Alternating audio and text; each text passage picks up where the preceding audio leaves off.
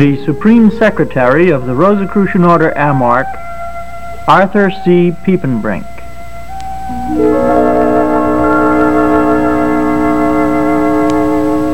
Although the subject of invisible masters is taken up in depth in the higher Rosicrucian studies, and a true understanding of it is reserved for students who have progressed to a point where they can deal with the abstract, still the subject is so widely discussed by others and is so widely distorted by the false claims of self-styled masters that it behooves us to give even the neophyte a brief introduction to the realities of this subject. The neophyte should understand that reading about this the first time and fully understanding it may still be years apart, depending on each person's individual preparation. The Rosicrucian order starts the student on a path whereon he is more and more dependent on himself and less dependent on his teachers for inner development. This is a step of great magnitude, not always appreciated by the student. Not everyone is willing to step out on his own. Not everyone is willing to abandon the crutches or supports that he has used to bring himself this far in his journey. Yet, self-reliance is the ultimate goal of all instruction, and self-reliance is what members in the degrees must pursue. Part of self-reliance is a dependence upon your own observation and experience. You are now encouraged to explore your own concepts and ideas. No longer are you tied to the views and opinions of your teachers, although their views should always serve you as a guide. Being free from father's shirt tails is not a call to abandon all the advice that he has ever given. It is a time, rather, not to rely exclusively on that advice, but to bring into play your own perspective and intelligence. This point in your life is somewhat like a rebirth. It is like standing on a new course, a study in formulating new concepts and new approaches to the many subjects that you have touched on so far in your journey. One of these subjects on which you are led by the hand, carefully and pictorially, is that of contact with the invisible masters. Guidance from the invisible masters is one of the great goals of mysticism and of mystical study. In the very earliest degrees, you are already being prepared for that day when you will be under the guidance and guardianship of the invisible masters. Our staff of instructors are here only to serve you to reach that goal. We are necessarily limited in the help we can give, in the personal attention that you need. We also are students on the path and rely, as you must, on more personal guidance and direction from the invisible masters. The invisible masters are unlimited in their scope of activity. They can be reached to serve you to the extent that your need and your desire to be served dictate. They can be as close to you as your sanctum, as close as your thoughts, and they can be of inestimable help in your development. They are a comfort to you in sorrow, a source of information when you seek answers, an inspiration when your spirits are low, a guide to progress and achievement in your personal affairs. To those members who have learned their lessons well and who have learned to deal with these masters, has come the abundant life promised by the Rosicrucians. Abundant not only in physical sufficiency, but abundant in love and spiritual matters as well. As you enter your Rosicrucian studies, the mastery of this subject is your primary goal. During these several years, you should become accustomed to utilizing cosmic contacts for your continued growth and attainment. It is necessary that the subject of cosmic masters be at first approached from a very literal point of view. We do not want to make too rapid a departure from a purely mundane concept to a purely abstract subject. Therefore, the subject of the invisible masters is at first treated in much the same way as that of your visible teachers and masters. They are given names. They are described in visible terms. They are given form and dimension. Yet they have none of these. They are in actuality the pure essence of the cosmic, nameless, timeless, and formless. Regardless of their description, they serve the same function as personal guides to the aspiring student. The form we give them is only to help the student in his original exercises in making contact with these personalities. The form will gradually alter, eventually be stripped, and the student will know the master in the true and perfect state. Some might call this deception on the part of the teachings at this stage, but it is not deception. It is rather a means of describing the undescribable, a means of bridging the known with the unknown.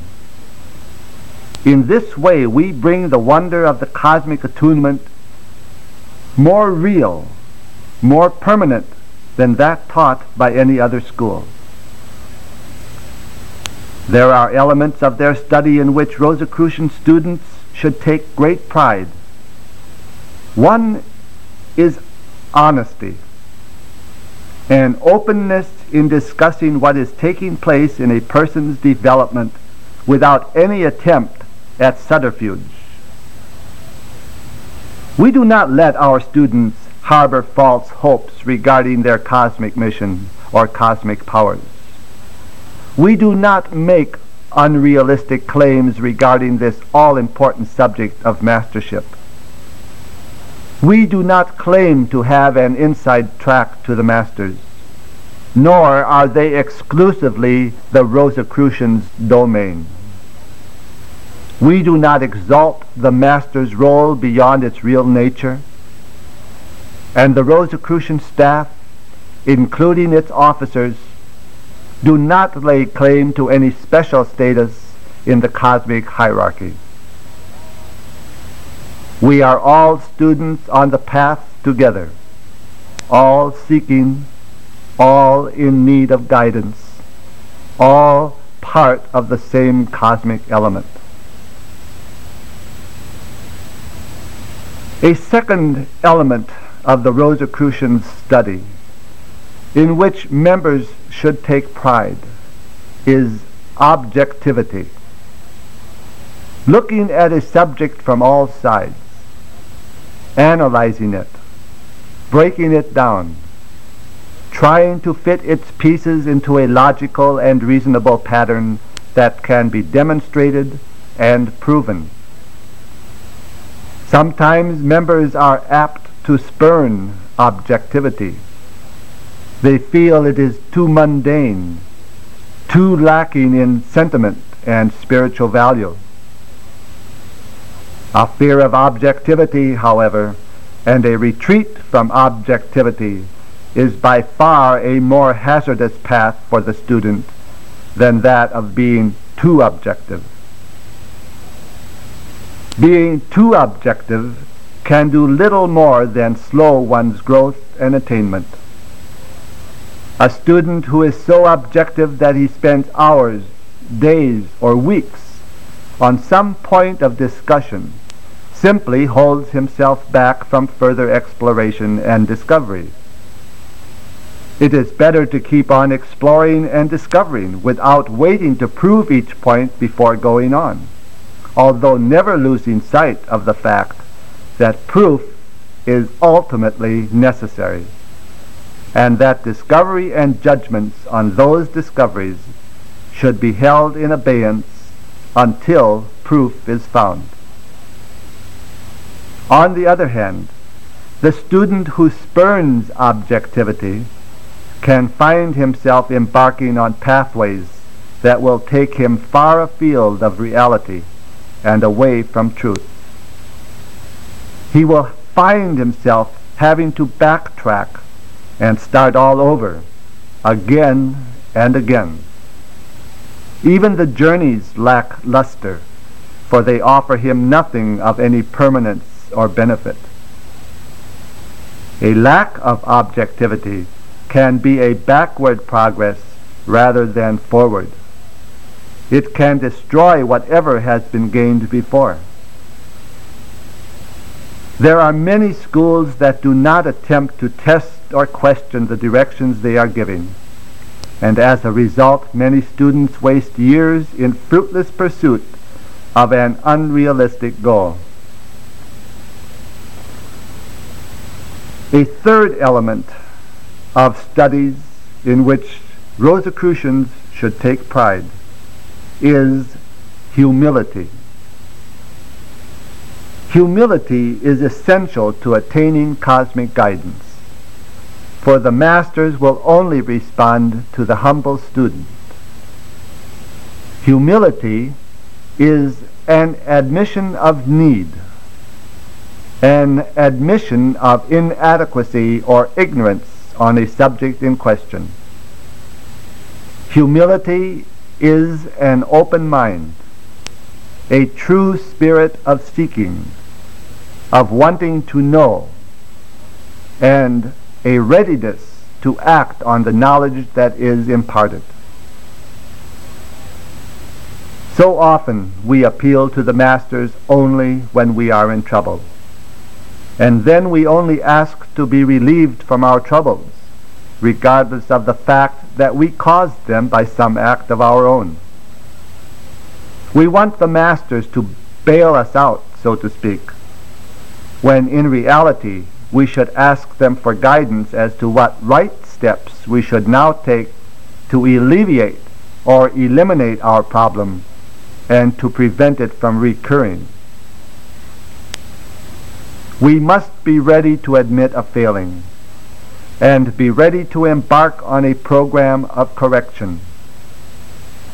What we must expect from the masters is guidance to help us help ourselves, and not some miracle that will do the job for us while we sit idly by watching. This is what Rosicrucians learn about cosmic guidance. As the student begins to understand these elements of study and this approach to the subject of mastership, he can next contemplate the true essence and mechanics of cosmic contacts, so that he is in a position to make such contacts easily and frequently in his continued growth. What a student must remember from the earliest degree are the lessons of time and space. In the cosmic sense, there is no time and space as we know it objectively. All things are. Everything is of the present. Everything is here. In cosmic contacts, a student does not have to travel in space or time, nor be concerned with separation of his psychic self from the physical. The key to cosmic contacts is attunement. If we can get home to you this one principle, we will have made your study more than worthwhile. In the earlier monographs, in order to make the subject understandable and easier to visualize, we do indeed talk about the soul personality, or the consciousness, traveling to some distant place while the body remains home at rest. Of course, members do often have the sensation or the real feeling of having left their bodies and looking down at them, but that is simply figurative and not literal. In the first place, in our psychic consciousness, we do not have eyes that look and see as we think of those things in the physical sense. None of our objective faculties are at work. Thus, when we see or hear or feel things during so-called soul travel, we are merely perceiving these phenomena in terms that are familiar to us. Even though in our psychic state the objective conditions of time and space do not exist, we perceive our experiences in relation to those factors. That is, we sense that we are traveling through space, and we sense that we are spending a good deal of time doing it. In actuality, this is not the case. We are simply tuned in to another wavelength, and there we have experiences that are interpreted in terms of the measurements we use in our normal wavelength experience. Speaking in terms of wavelengths and abstractions can become very confusing, so a few analogies at this point will be helpful. We have used the television principle as a helpful analogy at other times. In a televised experience, the experience we desire exists at any given moment as a particular wavelength of television frequencies. The experience we wish to contact may be the news, it may be an orchestration, or it may be a favorite comedy hour. If we wish to make a contact with a particular program or experience, we know that we simply tune in to that wavelength, and presto, the experience is visual and audible as we translate the wavelengths in our consciousness. Please turn this cassette over for side 2.